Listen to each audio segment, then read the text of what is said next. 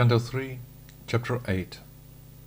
Manifestation of Brahmā from Garbhodakaśāyī Viṣṇu. Sri Maitreya said, the descendants of King Puru deserve the respect of the sages because their kings are chiefly devoted to the Supreme Personality,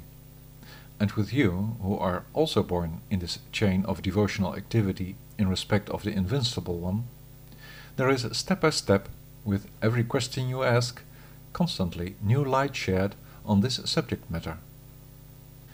Let me therefore now discuss this Bhagavatam, this Vedic supplement that originally by the Supreme Lord in person was spoken to the seers for the mitigation of the great distress of the human beings who experience so little happiness. The son of Brahmā, Sanat Kumara, as the leader of the great sages, questioned, just like you, Lord Sankarsana, about the truth concerning the original personality who, always clear in his knowledge, resides at the basis of the universe. He, in that position, with him whom one in great esteem calls Vasudeva, had turned his vision inwards, but, to encourage the highly learned sages, he slightly opened his lotus-like eyes. With the hairs on their heads, wet from the water of the Ganges, they touched the shelter of his lotus feet, that is worshipped by the daughters of the Serpent King, with great devotion and with various paraphernalia, in the desire for a good husband. Known with his pastimes, they, with words and with great affection in rhythmic accord, repeatedly glorified the activities, while from the thousands of raised hoods the glowing effulgence emanated of the valuable stones upon their thousands of helmets. O Vidura, one says that he then discussed the purport of the Bhagavatam with Sanat Kumara, who had taken the yoga vow of renunciation, and, as was requested, passed it on to Sankhyayana, who had also taken the vow. When the great sage Sankhyayana, as the chief of the transcendentalists reciting this Bhagavatam, thereafter expounded on it, both the spiritual master Parashara, whom I followed, and Brihaspati were present. Urged on by sage Pulastya, he, Parashara, kind-heartedly told me this finest one of the Puranas that I, in my turn, will relate to you, my dear son, for you are an ever-faithful follower. At the time the three worlds were submerged in the waters, he, Garbhodakaśāyī Viṣṇu, was lying down there alone, inactively, with almost closed eyes, upon the snake bed Ananta, desiring nothing more than the satisfaction of his internal potency. The way the power of fire is hidden in wood, he resided there in his place in the water, keeping all living beings in their subtlety within his transcendental body, from where he gives life in the form of time. For the duration of 1,000 times 4 yugas, he with his internal potency lay dormant for the sake of the further development, by means of his force called Kala, of the worlds of the living beings who depend on fruitive activities. That role gave his body a bluish look. In accordance with the purpose of his internal attention for the subtle subject matter of creation, there was in due course of time, because of the material activity of the basic qualities of nature, the agitation of the subtle elements, the entities that then most subtly broke forth from his abdomen, from the ether. With the time that roused the karma to activity, soon from the original self of Viṣṇu, with that agitation, a lotus bud appeared that, just like a sun, illumined the vast waters with its effulgence. That lotus flower, effectually the universe, was entered by Viṣṇu as the reservoir of all qualities, from which he, in the beginning, generated the personality of Vedic wisdom, the controller of the universe Brahmā, who, so one says, was born from himself. Brahmā, in that water situated on the whirl of the lotus, could not discern the world, and spying all around in the 4 directions, he thus received his 4 heads.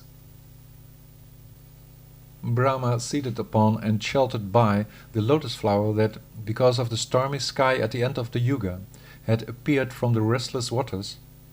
could in his bewilderment not fathom the mystery of creation, nor understand that he was the first demigod. Who am I seated on top of this lotus? Wherefrom has it originated? There must be something in the water below. Being present here implies the existence of that from which it sprouted.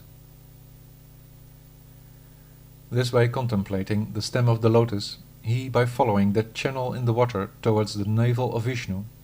despite his entering there and extensively thinking about its origin, could not understand the foundation.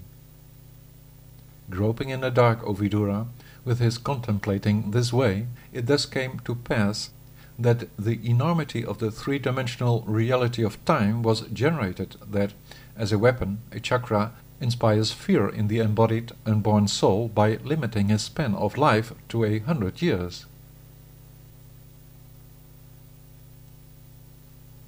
When he failed to achieve the object of his desire, the Godhead gave up the endeavor and seated himself upon the lotus again to control with confidence, step by step, his breath, withdraw his mind, and unify his consciousness in meditation. Thus, practicing yoga for the duration of his life, the unborn one in due course of time developed the understanding and saw how in his heart, out of its own, that manifested what he could not see before.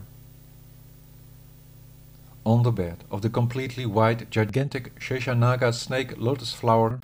the original person was lying all alone under the umbrella of the serpenthood that was bedecked with head jewels, by the glow of which the darkness in the water of devastation was dissipated. The view of his hands, legs, jewels, flower garland and dress derided the panorama of the green coral of the evening splendor of the sun over the great golden mountain summits with their waterfalls and herbs, flowers and trees. The totality of the three worlds in all its variety was, with the length and width of the measurement of his transcendental presence, covered by the beauty of the divine radiance of the ornaments that dressed his body. According to the desire of the human being who, in worship of the lotus feet that reward each desire, follows the path of devotional service, he in his causeless mercy, with the moon-like radiance of his toe and fingernails, showed the most beautiful flower-like division. With his smiling face, adorned with the beauty of his earrings, with the view of the light reflected by his lips, and with the reaction of his pleasing nose and eyebrows, he dispelled the distress of the world. Dear Vidura, his waist was well decorated with a belt and with cloth with the saffron color of Kadamba flowers. There was a priceless necklace, and on his chest there was the attractive Srivatsa mark. The way trees in the world have their separate existence, and with their thousands of branches spread their high value of flowers and fruits as if they are ornamented with precious jewels, so too the Lord, the ruler of Ananta, Garbhodakaśāyī Viṣṇu, is ornamented with the hoods above his shoulders. The Supreme Lord, just like a mountain, is the abode for all living beings, mobile and immobile. As the friend of Anantadeva, he, like a mountain, is submerged in the water, and with his thousands of golden helmets and jewels, and with his Kaustuba jewel, he manifests himself like a mountain range of gold in the ocean. With around his neck the flower garland of his personal glories in the form of the sweet, beautiful sounds of Vedic wisdom, the Lord of the sun, the moon, the air and fire was most difficult to approach for all the three worlds, so did Brahmā discover, because he was surrounded by his personal weapons like his chakra. Thus it happened that the Godhead of the universe, the creator of destiny, could behold his navel, the lake, the lotus flower, the waters of destruction, the air with its winds and the sky, but could not glance beyond the created reality of the cosmic manifestation. With the reach of that vision, he, as the seat of all worldly activities, thus was invigorated by the mode of passion. Therefore he, in consideration of the living beings eagerly procreating, prayed to him for the allowance to create on the transcendental path of the steadfast soul in service of the worshipable one.